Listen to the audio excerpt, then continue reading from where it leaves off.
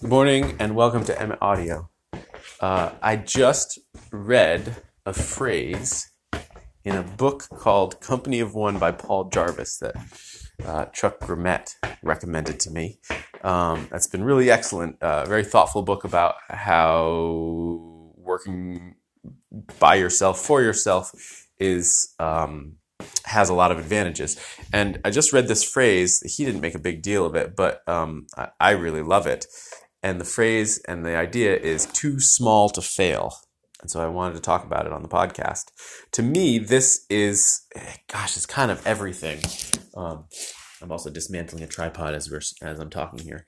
It's everything because for me, working for myself is really about never having someone having the leverage of being able to say, you know what? You're fired, or we don't have a place for you here anymore. And similarly, I love the idea that when you're too small to fail, it just means that because it's just you can always choose to hold on tooth and nail by reducing your expenses, by getting another job, by doing whatever you need. But what it means is that if you love doing something, if you really believe that it's the thing you want to spend your time doing, well, by staying at the scale of just yourself, or maybe just yourself and one other person, but certainly just yourself, you basically make it impossible for the world to make you stop doing it. And that, to me, is the game. And this is something I've thought about, right? At the Christmas Tree Farm, we've tried having people work for us, and it just kind of felt like we were pushing hard to be able to afford to have these people work for us, as opposed to doing exactly what was right for the farm and the land.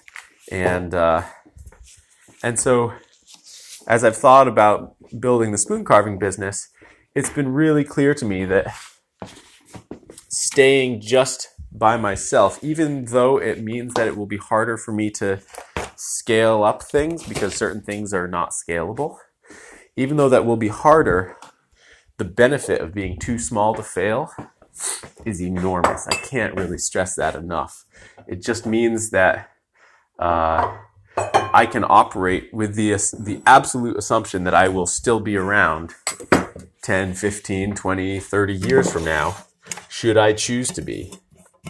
And that no other situation is going to have the leverage to make me stop. And that's important because if you don't stop, things eventually happen, no matter how long it takes.